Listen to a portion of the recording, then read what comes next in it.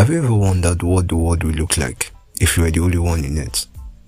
It will be boring, right? You see, as humans, sometimes we get overwhelmed with the challenges we face, and it's only important that we take a break to refuel and catch our breath for the journey up ahead. But while we do this, it's important not to cut those whom we love and those that love us out of our lives. You see, humans are social creatures and we are created for connection. No man can do it alone. Gifts and money are going to fade away, but what remains long after we're gone are the memories we've created with those whom we love.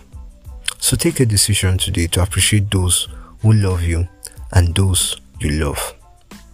Tell them how much you love what they do for you and how much you cherish them.